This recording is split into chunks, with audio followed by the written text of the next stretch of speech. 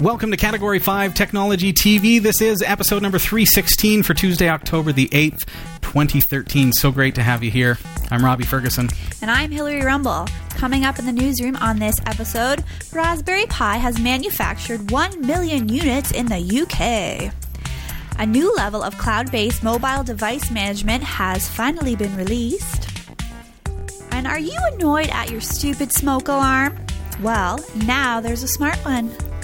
And lastly, Adobe has been hacked, leaking personal information and product source code. So stick around for these stories because they're coming up later in our show. Yikes. Okay, hey, Dave is joining us from SAVVIS. We're going to be talking all about their new partnership with VMware in just a couple moments' time, what that means to the users. Stick around. It's going to be a great show. This is Category 5 Technology TV. Starring Sasha Dermatis,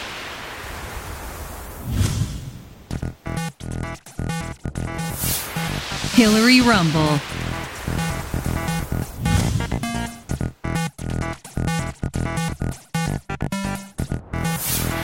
Krista Wells,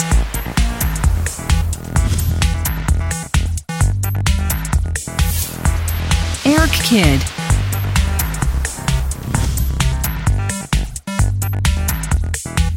and your host, Robbie Ferguson.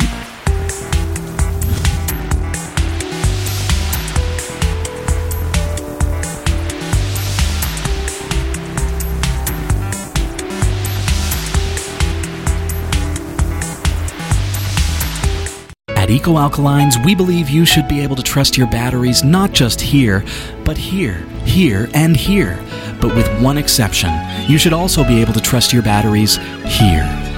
EcoAlkalines are the world's first and only certified carbon-neutral battery manufactured to the highest standards of recycling and quality, without any trace amounts of harmful chemicals like mercury, lead, or cadmium. EcoAlkalines provide performance that rivals leading national alkaline battery brands at a comparable price. Find out more about the EcoAlkalines difference. EcoAlkalines.com. This is Category 5 Technology TV. Thanks for joining us. You'll find our website at www.category5.tv. Category5.tv is a member of the Tech Podcast Network. If it's tech, it's here. And the International Association of Internet Broadcasters. While you're checking them out, do check out our mobile website, m.cat5.tv. You can actually watch this show live right now, and also you can pick it up if you want to just put on some headphones and listen to the show. There's the Category 5 Technology radio feed as well. Or if you're driving, it's a lot safer than watching the show to just plug it in, turn it on, and listen to all the fun and exciting things that we have to say. And speaking of fun and exciting, we have a very special guest tonight. Dave, it's so good to have you here.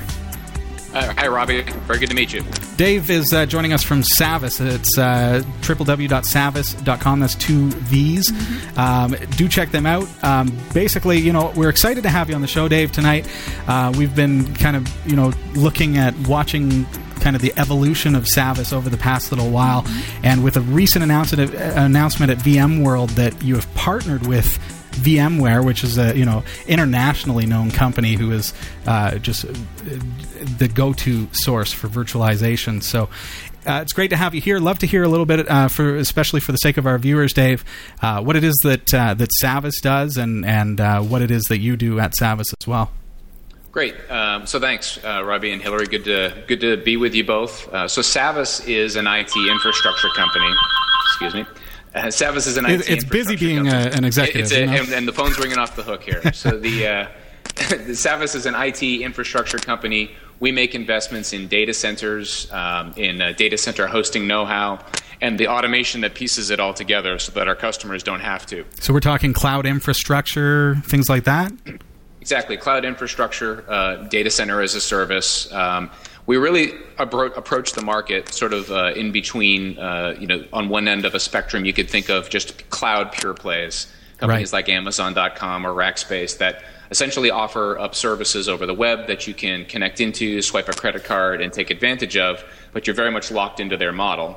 I got you. On the other end of the spectrum, you've got systems integrators and service companies that essentially on a time and materials basis or, sort of a marked up investment basis, they can do IT outsourcing with you. We really strike the balance between those two approaches. We have a standardized service catalog.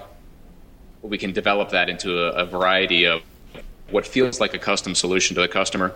In reality, it's just a set of building blocks that are glued together with our own in-house advanced services. Cool. Dave, this all, it sounds very technical to some of our viewers. Who are your customers, and what kind of spectrum of customers do you span? Sure. So great question. So we are part of CenturyLink, one of the largest telecommunications companies in the U.S., which has millions of customers in its customer base that are individual consumers, that are individual small to medium-sized businesses. SAVVIS, in the IT infrastructure standpoint, tends to focus on the larger enterprise and global businesses, because those are the kind of companies that really need a large server farm, that need a massive multi-petabyte storage solution. Mm-hmm. So we're working with a lot of the brands and companies that you know today, Fortune 500 companies, financial institutions, transportation companies, and airlines. Companies that essentially rely on their IT infrastructure being up 24/7 in a mission-critical environment. I gotcha. So we all know VMware. What does the partnership with VMware do for not just for SAVVIS, but for VMware themselves? I'm sure it's a big boost for their infrastructure to be able to utilize your data centers around the world. But also, how does this impact your customer? Right. So we have a long-standing relationship with VMware. We've been in the VMware Service Provider Partner Program for a long time. We've launched a managed hosting and a managed cloud service offering based on vCloud technology since around 2006. All right. That's one of our more popular customers, one of our most successful product launches. Mm-hmm. VMware, though, as they've said for years, has been a very enterprise-focused, business-focused software company. They've been selling the software licenses. They've been working with enterprise to develop the software-defined data center for pretty much in fact, you look at go to their trade show, you go to their conference, you go to VMworld. That's one of the things that they've always said. Pretty much the Fortune 500 uses VMware. They've been very focused on selling software to that set. What they realized earlier this year is that in order to keep up and keep pace in the world of cloud, they needed to be able to develop their core software so that it worked in a service provider, in a cloud service provider type of model. Gotcha. Instead of just developing software only to work for an individual enterprise to set up in its own data center, they needed to make their product more multi-tenancy ready. They sort of stated this overtly and then inferred it. So they made the announcement back in May that they were going to launch their own infrastructure as a service offering. We're one of their closest partners and have one of the broadest data center footprints in the industry, and it just made sense for us to be essentially a franchisee of that model and help VMware accelerate their path to market. Yeah, when you say infrastructure as a service, that sounds, I think of software as a service, infrastructure, actually being able to virtualize and cloud base your infrastructure. What does that do for the end user? Right. So a lot of people are probably very familiar with software as a service. If you're using your email on Gmail, or if you're dialing into any website and logging in, you're pretty much using software as a service. Infrastructure as a service is sort of a lower level, cloud service where you are essentially getting servers, compute capacity, network capacity, security capabilities on a granular level, sort of like Lego building blocks, right? A SaaS solution would be like a fully formed wall or a fully formed model. The individual components that make up those models are infrastructure components. And by piecing those together, servers, load balancers, network links, security firewalls, pieces of software that you're going to run and install, piecing all that together essentially creates any web property that we use today. So what we allow customers to do is buy those infrastructure elements on a piece-by-piece, pay-as-you-go basis out of a larger pool of capacity that we install and run and make available. Nice. I mean, I know that this is all this is all what you do, but this is exceptional how technology has allowed companies like SAVVIS to develop this type of product and this type of virtualized infrastructure. It's just astounding over the course of the past 10 years what has changed. I've been in this industry a little over 12 years and have just watched it all. It's been amazing to see, right? I joined a hosting data center company right around Y2K during the whole Y2K concerns, and everybody was worried that all the websites in the world were going to crash because of the software. For those of you who remember those days. And back then it was literally just people running around data centers. A lot of times the data centers weren't even what data centers as we think of them today. Yeah. They were server closets and glorified spaces of the office, where people just sort of piled up server equipment. The best providers back then, had actual raised floor in data centers and lots of human beings running around with crash carts and hooking things up to machines and making everything work as well together as they possibly could. Right. You look at it today, it's all software. It's all, rack it once and hardly ever touch it again. People are moving through our data centers. Physically, human beings in our data centers are a lot more rare than they used to be. Unreal. That is so interesting. Now, I have a question. Now, Sure. Is this recent partnership for U.S. and Canadian customers, or how will it affect your global users? Right. So the service, as we were talking about before, the VMware vCloud hybrid service, is essentially VMware's entry into the infrastructure as a service cloud market. We are helping them accelerate. So they were launched it already in 2 sites in the U.S. We are helping them accelerate that with a few more sites in the U.S. And then from there, they're going to worry about getting that launched out into the market. They said at VMworld they were going to look at international expansion sometime in 2014. Now, we are their go-to-market partner and accelerant. We have data centers in Toronto. We have data centers in the UK and Germany and Japan and Singapore. We can help them there, but we haven't decided or announced or made any decisions there yet. VMware, I think, is going to try and roll out that service and get it at running at proper scale and at full density and go live capability in the US. And then they've said, and I was at VMworld, as I'm sure a lot of your listeners were, that are interested in this space, and that was actually something they heard a lot about. When are you coming to Canada? When are you coming to London? When are you coming to some of the other major international markets where VMware has a strong customer base? Right. So where do we go from here, Dave? I mean, the infrastructure is now established. Your partnership with VMware is going to see some amazing things happening over the course of the next several years. What's next for SAVVIS? So SAVVIS is really broadening its scope in the cloud. We just recently went and acquired another company called AppFog. So we mentioned before around there's different tiers of cloud services. The software as a service that anybody who logs into a website is essentially using. Infrastructure as a service, which are more component building blocks. And then there's a middle tier, and it's known as platform as a service.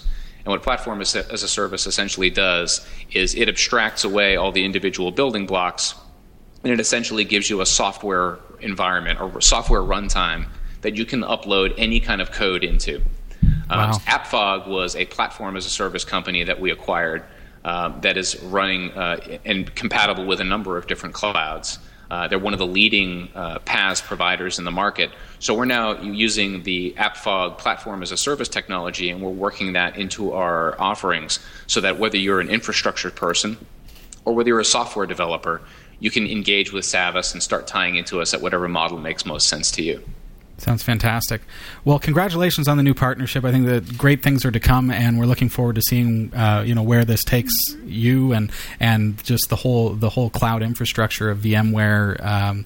And where can we go? A company like yours offers so many different services to so many different levels of clients. Where can we go to find out more about what it is that you offer?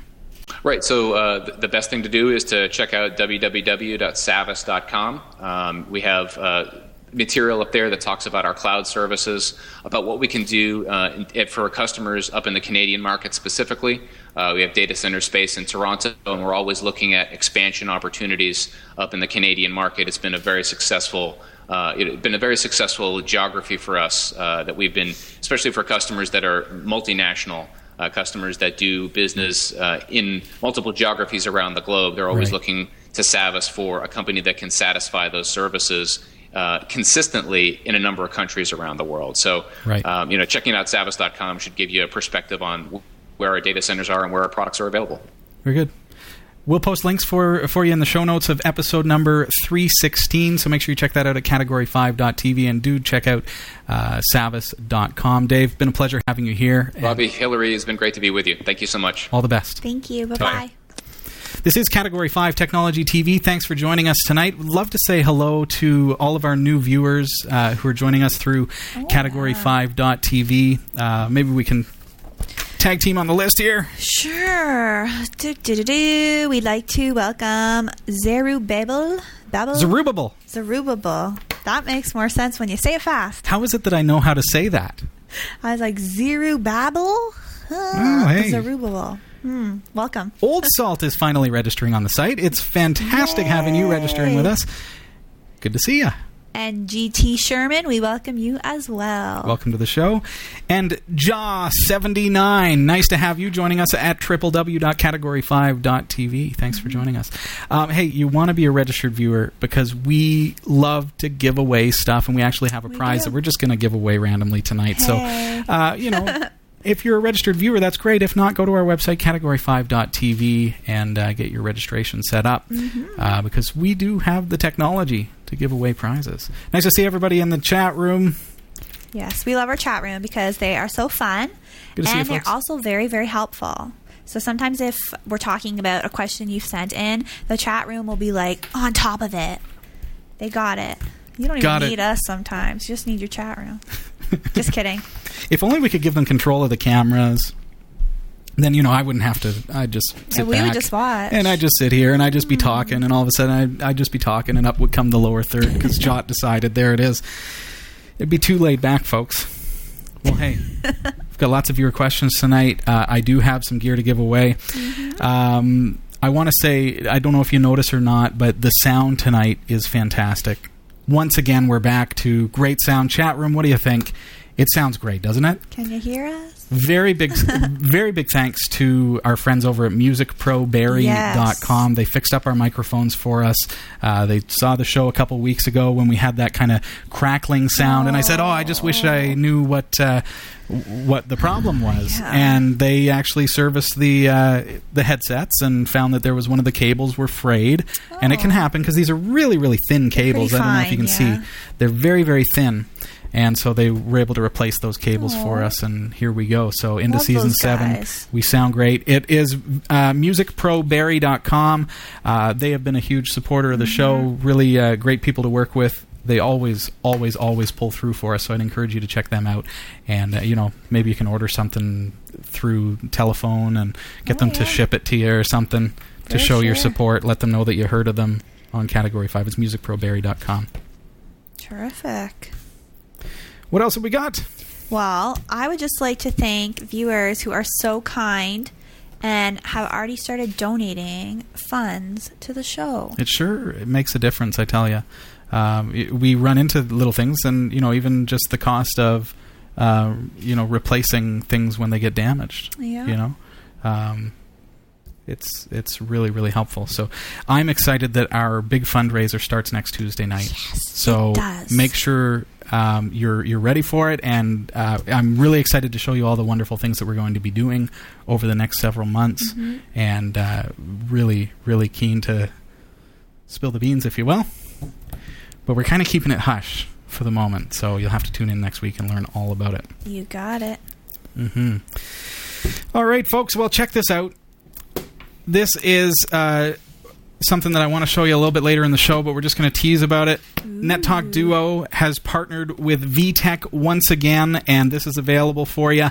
You can get phones as well as free calling. It's got 2 cordless phones, and we're going to be opening that up a little bit later in the show and sharing with you where you can pick one of those up, so make sure that you stick around.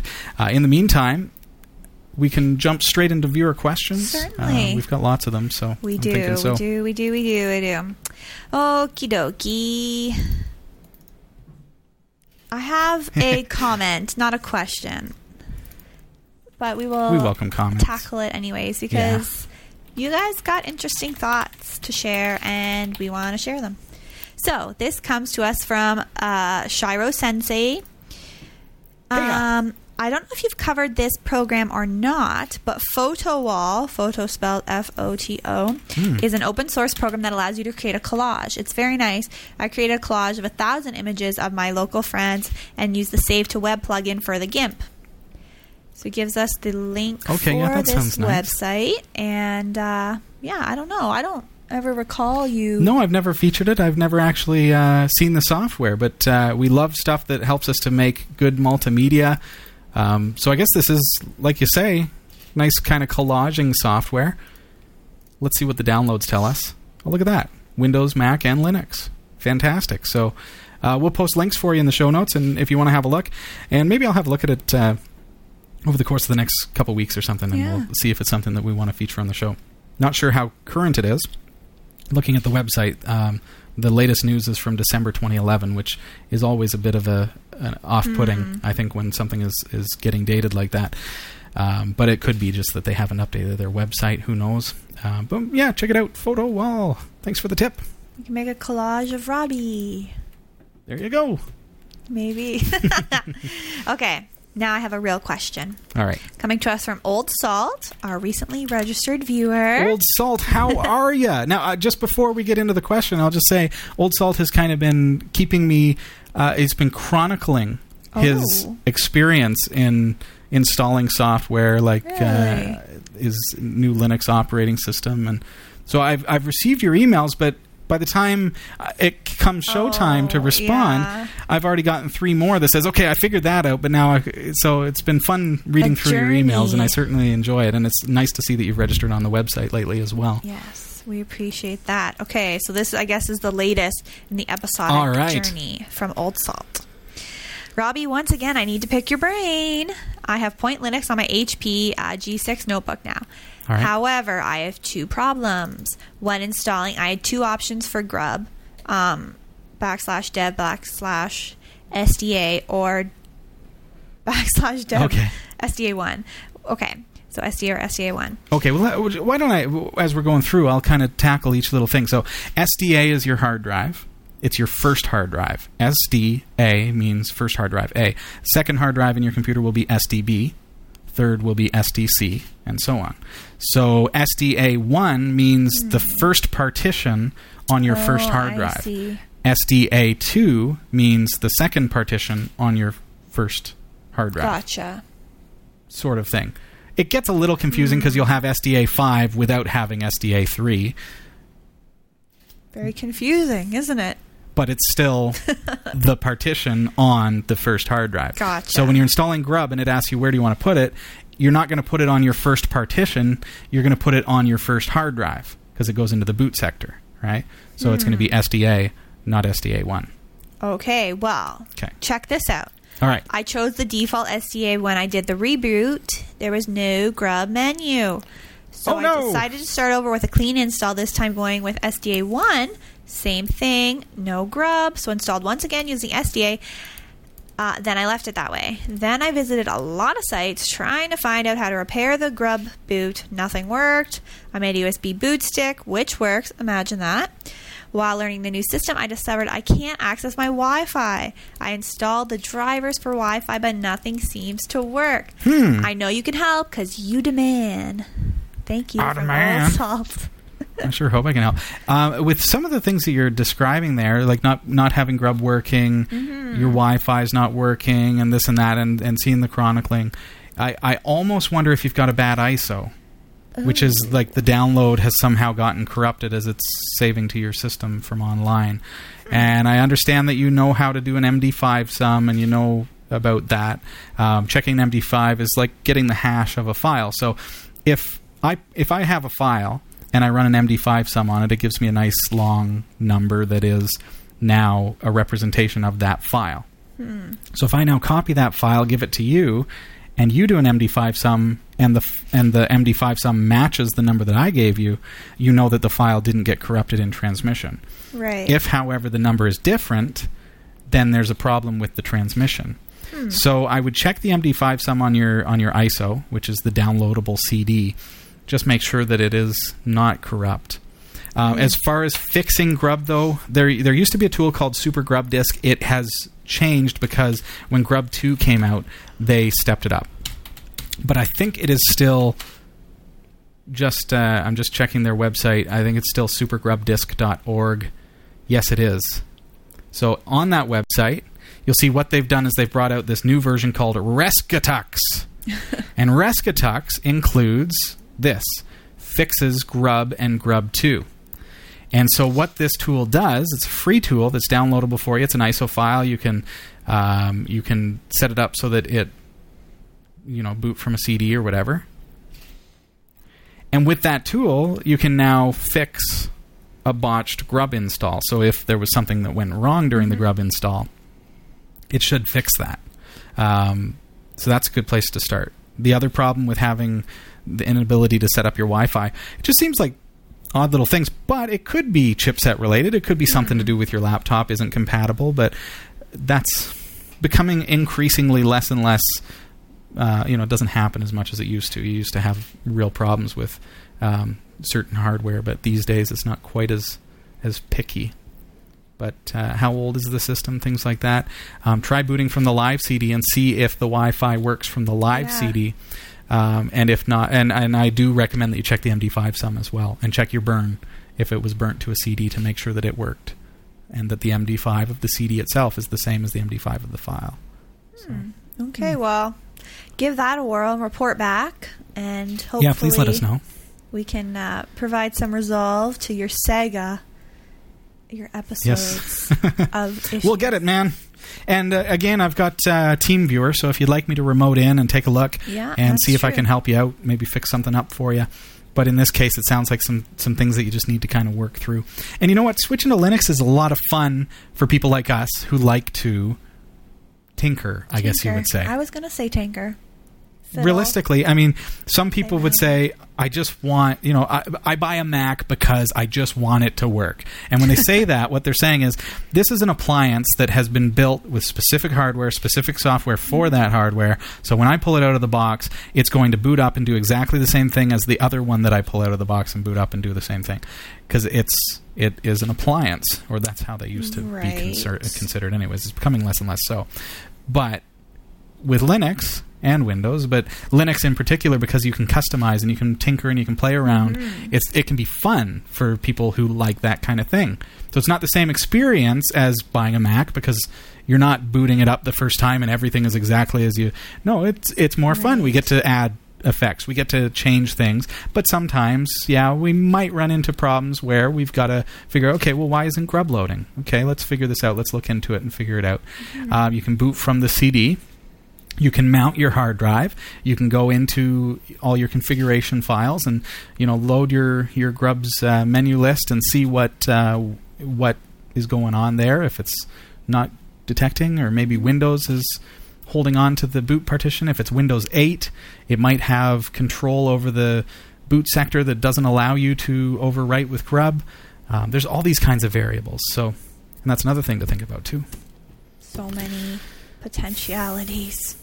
What is the way? Well, you will figure it out, or we will help you get there. Certainly try. Thanks for sending the question. We love it. I have another little tidbit of info. A tidbit? Yes. Sounds delicious. This comes to us from what reads as senior_Wences. Okay. But if you wanted to know why I call myself SR, Senior, Sir, he was a famous ventriloquist from the 60s when I was very little. Oh. But it's Senor. Senor. Not supposed to be Sir or... Senor Wenceslas. No, it's not Wenceslas. It's Wences. Wences. There you go. So... See, I haven't been around that long, so I didn't realize. But now we'll call you Senor. Now we know. So when I'm reading it and I say Sir or Senior, no, Senor. And it just makes me want to say, Senor. Senor just Wences. Rolls off the tongue, doesn't it? Oui. Thanks for filling us in. Yes. Because we get these names, and sometimes it's really, really complicated to figure it out. And, if it's Leet and we don't realize it's Leet, we're saying the numbers, folks. So... We don't know. That's just how it goes down. Yeah. It's like the news girl on the teleprompter. I just read what's in front of me. But I don't know what it means. Speaking... you don't? Well, we needed to explain it to us, because speaking of news girl with the teleprompter, guess what time it is? It's time for the news...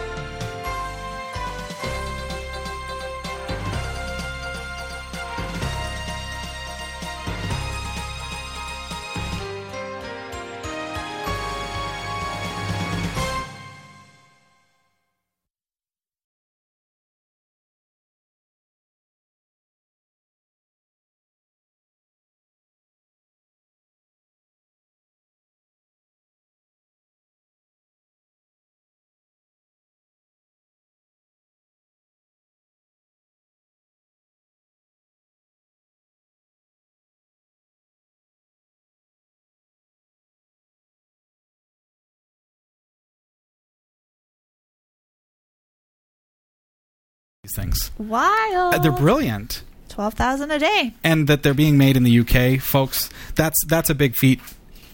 That's awesome. And you should be really proud about that if you're from the UK. Because that's major level stuff. I mean, these things are revolutionizing, I think. And, there are some other units that are doing the same. But the Raspberry Pi is kind of the big mainstream one that is providing a low-cost, $25, $30 computer that 30 pounds.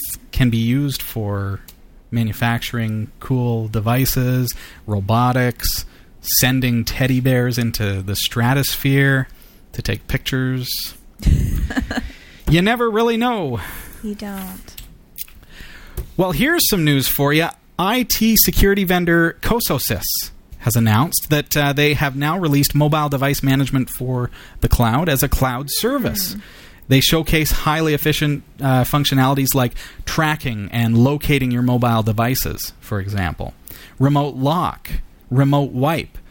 Also app monitoring and a whole bunch of other great features as well. Imagine if somebody stole your phone, or especially in business, we think about device control, and maybe we've got some private, confidential business information there.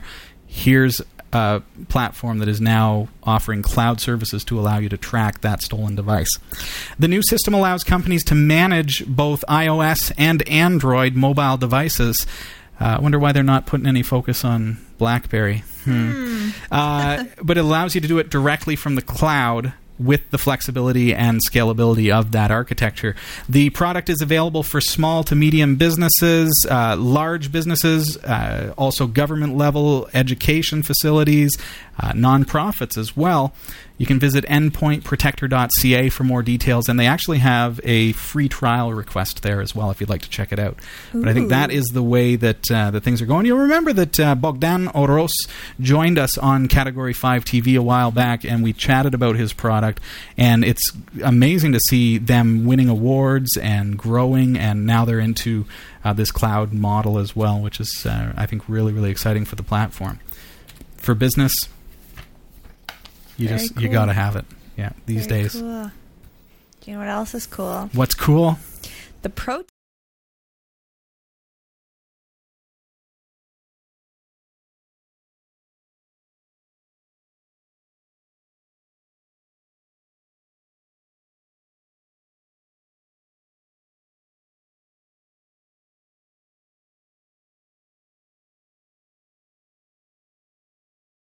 $7 years. Why didn't he implement that into the iPod that he developed? I don't know. Just saying. That's a good question. Just saying. Maybe they're testing it on here to see if it actually works and saves lives.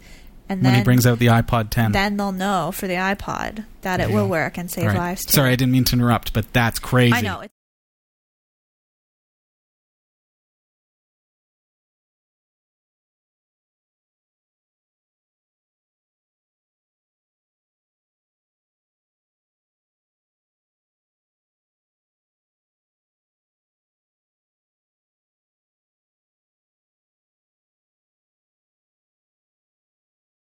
Dave.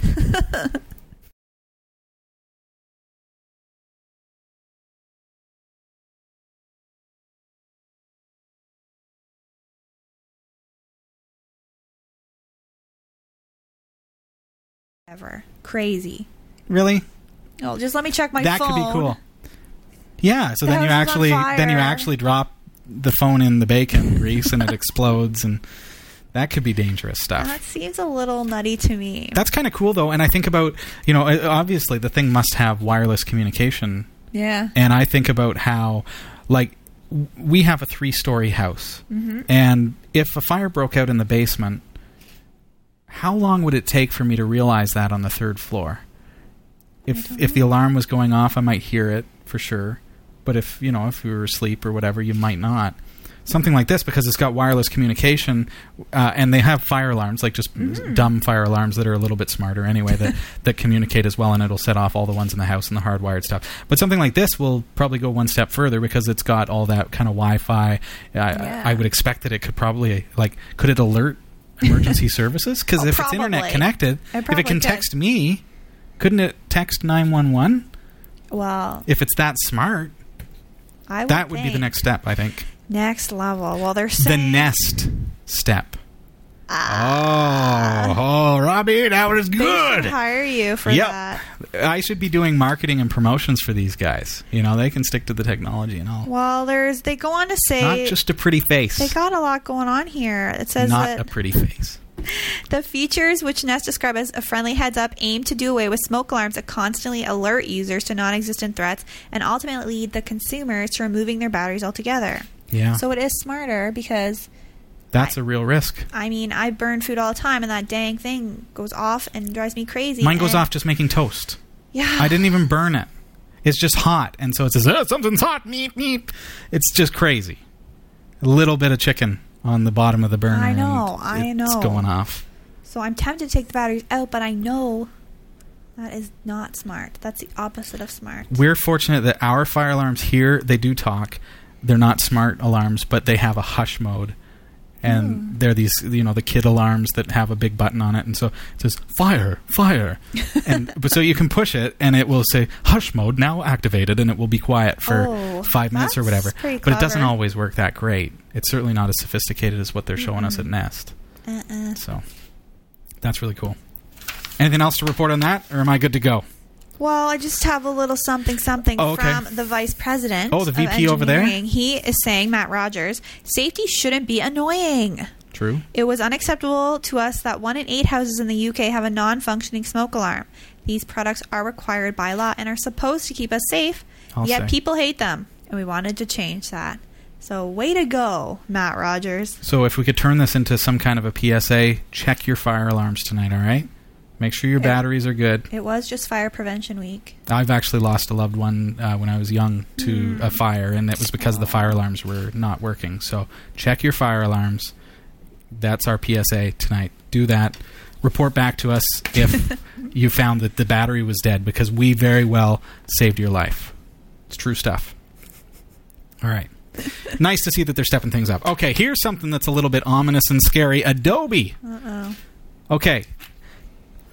Customer said to me this week, why do I need to be concerned about remote desktop hacks? We've been using remote desktop for a long time. It's never been a problem. Well, the fact is it's getting worse. It's getting worse because people are starting to exploit Windows XP like a mad thing because it's losing its support on April something.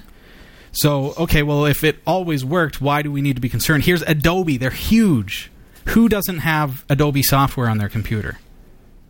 Whether you be using Mac, Linux, or Windows, you probably use or have used Adobe software. Well, they have confirmed that 2.9 million customers have had their private information compromised during a sophisticated cyber attack on their website. Oh, boy. This is Adobe, okay? This isn't just us with our computers connected to the internet. This is a big company. The attackers accessed encrypted customer passwords as well as their payment card information. Oh, boy. It did not believe that the decrypted debit or credit card information was removed. Doesn't mean it wasn't accessed. Adobe also revealed that it is investigating the illegal access of source code from numerous of their products. That includes, at the very least, Adobe Acrobat and Cold Fusion. Here's the thing. Billions of computers around the world are using Adobe software, so if a hacker was able to manage to inject malicious code into the source code that they've now stolen and then put it into official-looking packaging or on an official-looking website and distribute that code, they could very well potentially be taking over control of millions of computers through what looks like Adobe software, because it is Adobe software. Right. They've got the code now. Adobe said that it is resetting passwords for the customer accounts it believes were compromised and that those customers would get an email alerting them to the change. It also is recommending that as a precaution, customers affected by the change who also use the same password on other websites should absolutely go to those sites and change their password to something else as well. Always good practice to use different passwords on every single website. Right.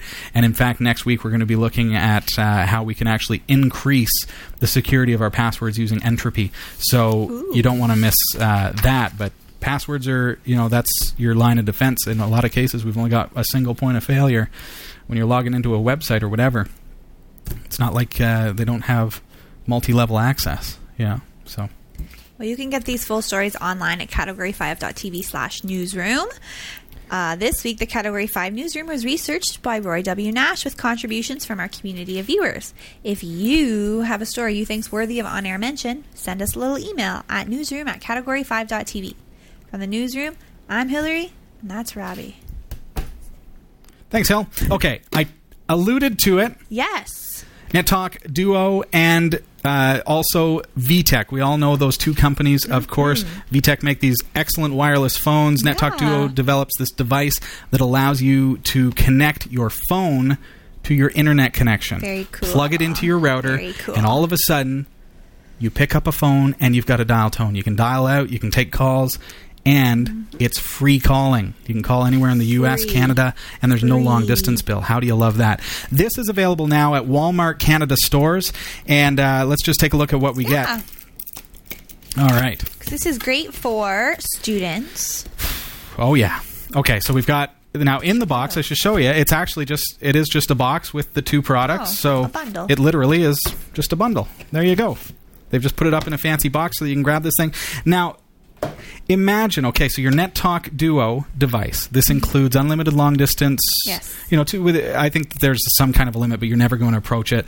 But this includes your long distance, no charge, for 1 full year. Ooh. So if the kids go away or whatever, buy them one of this. Yeah. There you go. Here you go, kid. Happy Christmas. Here's something that's going to let you call them for free if you get one for yourself as well. They can call home. Perfect. That's really nice. And then you get the two phones as well from VTech. These are always great. Oh, yeah. These ones are, let's see what the specs say. They're DECT 6, so you're not going to get interference from nearby devices or anything like that. It's going to work really well. It's got the two handsets. I love these things because you've got the one charger base that's plugged into the phone line, or in this case, a NetTalk Duo. Mm-hmm. And the other base is just a charger, and it also connects to this one. So you don't have to have two phone jacks. So this one here can be anywhere in the house. Anywhere at all. Your room. Anywhere. And this one here can be, your NetTalk can be plugged into the router, and the base station can be down, in the down by the phone jack or whatever, by your NetTalk Duo where the internet connection comes in. It's perfect. So what do you expect? It will cost you $95.99? No, we're talking $79.96 for the whole year, plus you get all the devices. So I had to show you this because it's such a steal, okay? Yeah. $80. So it's only available at Walmart Canada as the bundle, but if you're looking for something like that, I definitely recommend that you check them out. We love those devices. I actually use VTech phones upstairs. I mean, they're just the phones that you're going to pick up anyway, but NetTalk is going to just slash your phone bill. You're not going to have to pay a phone bill anymore. There you go. Incroyable. Definitely. I'd love to take one more question before we give stuff away. Oh, certainly, because I just love the questions. Thanks for sending in your questions, everybody. You can do so. Just send us an email through the week, live at category5.tv if you like. Yes, you can. And we got one from Kek. Hey, Kek. From San Diego, California. Hey, yeah. Writing, I love the show, and I'm gradually watching all the old episodes, and I'm learning a lot. A wealth of information here. I'm using Ubuntu 12.04, using KeePass X to store passwords, and Glipper as a clipboard manager. I have KeePass X set to remove the password from the clipboard after 20 seconds. But unfortunately, Glipper captures the passwords and then keeps them in the history. I can manually clear the history in Glipper, but I have to remember to do this every time. You kind of do. As this machine is in an office environment, I'm a little concerned about the potential security problem if I forget. Do you have any thoughts on this? Yeah, that's tough because Glipper will take into your drop-down list and it will memorize everything that you highlight, kind of. So, and I've had it happen with Glipper where, I highlight a credit card number, copy it to my clipboard, and paste it somewhere to do a transaction, and never realizing, oh my goodness, I just put it in there, and now, it's public information for anyone who sits down at my computer. That's kind of dangerous. So there comes a point where you got to say, well, maybe Glipper isn't for this environment. Certainly very, very handy for a personal computer where you're the only person who's using it, or you're sharing it with family and friends, or you've got your own login. It just takes good practice. I don't know if I haven't used Glipper in a little while. I don't know if there's an ability to time out logs after so long. I'm sure you could purge the logs after a reboot or something like that, but again, you've got to then reboot your computer. Right. You could find where your Glipper memory is being stored. It would be a file in your home folder, like a subfolder of your home folder, maybe in like .glipper or something like that. See if you can purge it with a cron job every now and then, like at midnight or something, so that if you forget and walk away, it would delete the file or something like that. Not really sure if there's an actual official fix for that. I'll welcome the chat room to let you know, if anyone has any ideas on that one. Glipper is a great tool because let's say you do a lot of copying and pasting, and you copy, let's say a URL is a good example, and then you paste it in, and then now you don't want to have to go back to the website, copy the URL again to paste it again. Mm-hmm. Glipper will just put it into a drop-down list, and you just click on it, and it will automatically paste. And it can be really, really handy, but it can be a little bit of a security issue as well. I'd say. Yeah, it can be a little bit scary, I guess, if you use it wrong. So, hey, get into the chat room. Right now is your chance. And it's your only chance for tonight. Oh, for the big special prize. The big special prize, folks. Folks. Even tell them what it was. Well, I'll tell you. We've been giving these things away about one a month, and I love these. This is the Newer Technologies 7-port USB 2.0 powered hub. It has 7 ports. One of those ports is 2.1 amp dedicated power. Nice. And you cannot go wrong with that. This is a fantastic device. Check them out at newertechnology.com. Let's go. Let's go. Drawbot. Here we go. Here we go. Drawbot is going into the chat room, grabbing your names. I want to send one of these to you. I actually use one of these to power one of my Ricoh Magic devices. I use this on my desk as well because it's just a fantastic device. Powered USB means you're not pulling the power from your computer. There's a new trend of USB computer monitors right now, which are fantastic. I'd love to show you one on the show. They're amazing. Imagine a computer monitor that you plug into your computer, and all of a sudden it gives you a third monitor. It's awesome. Whoa. But the problem is it's powered by your USB port. So something like this now, I could plug the power cable, the USB power cable for that monitor into the 2.1 amp dedicated port, and you're not going to max out the power and the bandwidth on your USB port on your laptop. That is clever, I'd say. And who doesn't need more USB ports and ones that are a little easier to access by placing them on your desk? I do with my laptop at work. It's a good idea, folks. I got my mouse, I got my other things. I got like 3 memory sticks on the go, so yeah. There you go. I see your names going by here. Come on. Going by in our newly designed space. Yeah, we're flying through space here. Space. Your names are in space. I saw you, Dave. Dave. Oh, here we go again. Yeah. You can't have too many references to space. 2001 Space Odyssey. Here we go. It's speeding up. Here they go. Flying go, Drawbot. Good luck, everybody. This is for the newertechnology.com 7-port USB 2.0 powered hub, and the winner is Alpec. Congratulations, Alpec. All you have to do to pick up your prize is send us a quick email live at category5.tv. We need your real name and your mailing address for the courier to be able to send this to you. So make sure that it's, I don't think that they usually courier to a P.O. box. So make sure you send us your address and we'll send you one of those. Terrific. Congratulations. Congratulations. Okay, well, we've got time for another couple of questions, I think. Certainly. Congratulations, Alpec. Certainly. Okay, this comes to us from Egglit from Durham, North Carolina. Egglit. Yes. Which, when said, sounds like egglet. Huh. Little Egglit. Different. Hey, Egglit. Robbie, thanks a ton for the VM sessions. Oh, I guess it's someone you helped prior. I have a quick question. I have an old Windows 2000 server and an XP box, both running customized software. Will the merge IDE? Merge IDE. Oh, I read that wrong. I see it now. It's all good. Registry trick work with the older systems, or is it just Windows 7? Okay. Yeah, actually what is being referred to here is a feature that Becca and I did on the show where we virtualized an actual physical computer. It was a 2-part episode. And we wrapped it up on episode number 313 was part 2. That was back on September 17th. You can find that on our website, Category5.tv. It was part of Season 6. So if you go into Season 6, you'll be able to find it. Okay, right. Episode 313, we showed you how to use Merge IDE to convert an actual physical computer into a virtual machine, which I think is fantastic, especially considering, if you wanted to virtualize a server, right? Think about this. Egglet. If you wanted to virtualize a server, right? I've said that a couple times. Well, servers don't have Windows 7. Servers have Windows Server 2003 R2 or 2008, or if you're really lucky, Windows Server 2000. Ooh. So let's hope not. So being able to virtualize those, Merge IDE was in fact developed for older Windows operating systems, but still works on Windows 7. And that's why, if you remember in episode 313, what did I say? Ignore the BAT file because it doesn't work. Okay. But instead, just import the reg file, right? Because that BAT file was in fact designed for Windows XP.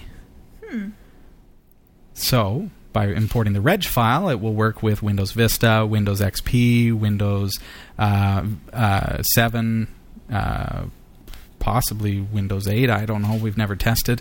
Definitely Windows Server operating systems and all these kinds of things. So yes, the answer is yes. That will work with your system. I always suggest use Clonezilla. Make a clone of your drive first, just as a failsafe. You're messing with the registry. You don't want to break anything.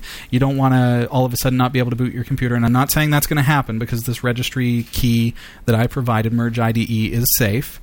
But any time that I suggest you use any kind of registry editing, I'm going to tell you, have a good backup, and Clonezilla is the way to go, because then if you botch your computer and you can no longer boot, you can always image it back to your computer and then try again. Bit of a hassle, but it's worth having that level of a backup. Yeah, I'd say. So. All right, give it a whirl. Let us know how it goes. Okay. One more question? I think so. I think so, definitely. This is great. I love getting so many questions tonight. This is good. We love Keep it. them coming, folks. Okay, this comes to us from Bloody Iron. Before we move on, Invincible Mute says, does it work with Windows 3.11? How about Windows 98? Thanks for the little laugh out loud. I don't get it. Hence my reference to Windows 2000. It will probably work with Windows 2000. You can try it with your Windows 3.11 system if you'd like. Do people still have those? Windows 3.11, I don't think you need to merge IDE. I don't think that they had the same level of registry. Yeah, you could just image that and then discard it. Just buy yourself a new computer. I just found that funny. Yes, definitely. Okay. Wolfenstein 3D is getting really old. Yeah, and that ad-lib card just doesn't match today's standards. Probably not. Probably not. I think that's safe to say. Mm-hmm. So, okay, this question's a little bit of a throwback to episode 236, when you talk about the LifeCam Studio webcam and how he says you present it in different ways. So the episode sold Bloody Iron on the quality of it. So he then picked one up, but he's a little stuck on one part because I'm not getting very smooth video from it. It just seems blurry and a bit low on frames. Okay. Now, there's a couple of ideas I have, but I want to hear what you have to say. As you outlined in episode 236, lighting impacts the frame rate. Definitely. You also use dedicated USB 3.0 controllers. And I haven't yet set up proper lighting for my set, so I'll test this when I get a chance. I may get USB 3.0 dedicated controller too, but just not yet. What things did you find massively improved the frame rate? Are there other things that I should try in the meantime? Yes, okay, so first of all, to reiterate, the lighting on a webcam is imperative when you want to get a good frame rate. Here's what happens is your webcam out of the box is set up to turn down the frame rate in order to increase the luminescence of a dark scene. So if I'm using that LifeCam and the light is dim, it will actually clock down the frame rate to, say, 7 frames a second in order to compensate for the lack of light so that it can bring in more light during each frame. So the picture will look better, but it will look like this, right? So lighting is the first thing to check. Now, with the LifeCam Studio cameras, there is also a technology, I think it was called True Color or something like that. If you bring up the driver, the first option that you see is something called True Color or something along those lines. And what it is it's trying to digitally figure out your white balance and all this kind of stuff and do it on the fly in real time, and it really tends to lag. So turn that off and see if that improves the performance. It might change the color tones, in which case you might have to go into properties and just drag some sliders around. And with these cameras, anything that's automated is going to decrease your frame rate. It's crazy. So the nice thing about a webcam is you're sitting in one place and you're not doing a lot of running around. You don't need it to autofocus usually, okay? If I'm on a webcam, I can hard set the focus, and with the life cams, it's definitely an option. You turn off the autofocus in the properties, and then you can set the focus to what looks good, which, depends on where you're sitting compared to the camera. So you hard set that instead of having it set to auto, which is going to make it go into the phase in and phase out of focus, and also will cause a little bit less performance. Big ones, though, for it. Turn off the True View or True Color or whatever it's called, and make sure you've got lots of lighting, and let us know how that goes. And see. Auto exposure will give the simulation of low frame rate as well.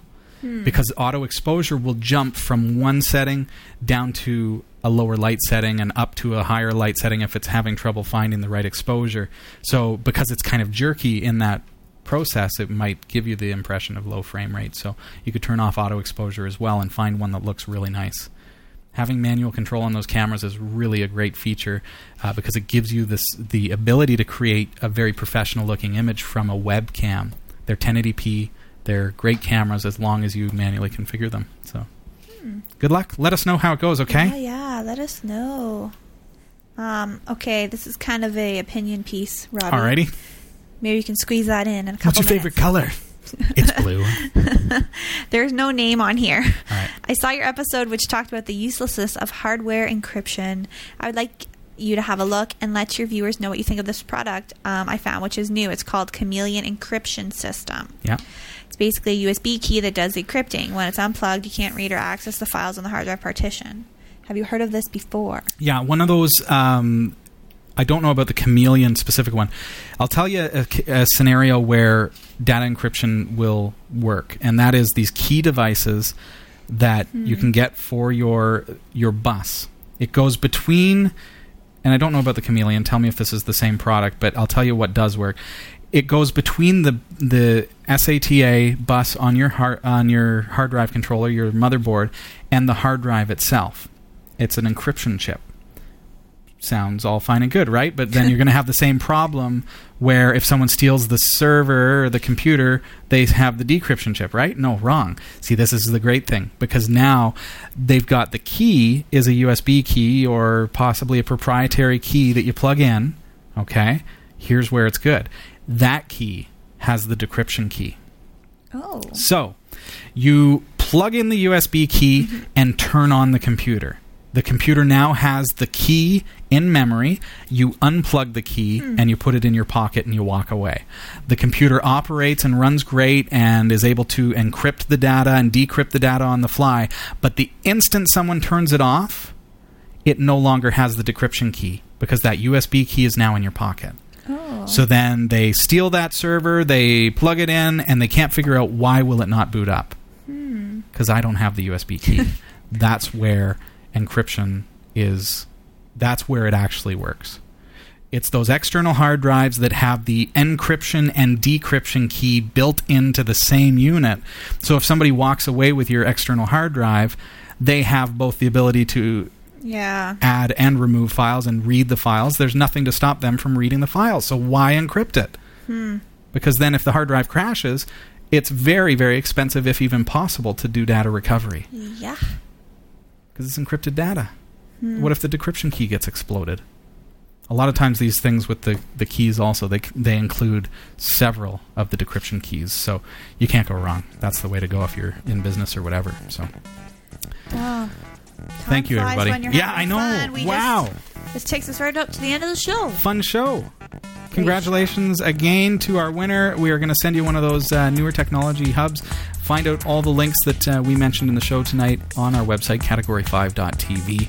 And our episode tonight is 316. Don't forget. Yeah, next week our crowdfunding campaign on Indiegogo starts up. Very, very excited about that. I hope that you'll be involved, and I can't wait to tell you about all the exciting things that we're going to be doing. Krista Wells is going to be joining me in the studio. We're going to be looking at how to really secure up our passwords using Entropy. So don't miss next week's show. It's going to be a lot of fun. Sounds good to me. Thanks for being here, Hill. No problem. Almost got tongue-tied. Look, I got tongue-tied at the end of the show. That was good. Did pretty well during the main part of it. But get to the end and suddenly I can't speak. You're golden. Hillary, always a pleasure. Thank you. I had a blast. Thanks for joining us tonight. See ya. Bye. Have a great week. We hope you enjoyed the show. Category 5 TV broadcasts live from Barrie, Ontario, Canada every Tuesday at 7 p.m. Eastern. If you're watching this on demand or through cable TV, check out the local showtimes in your area at category5.tv and find out when you can watch live and interact in the community chat room. Category 5 is a production of Prodigy Digital Solutions and is licensed under Creative Commons Attribution 2.5 Canada. We'll see you next time. Thanks for tuning in.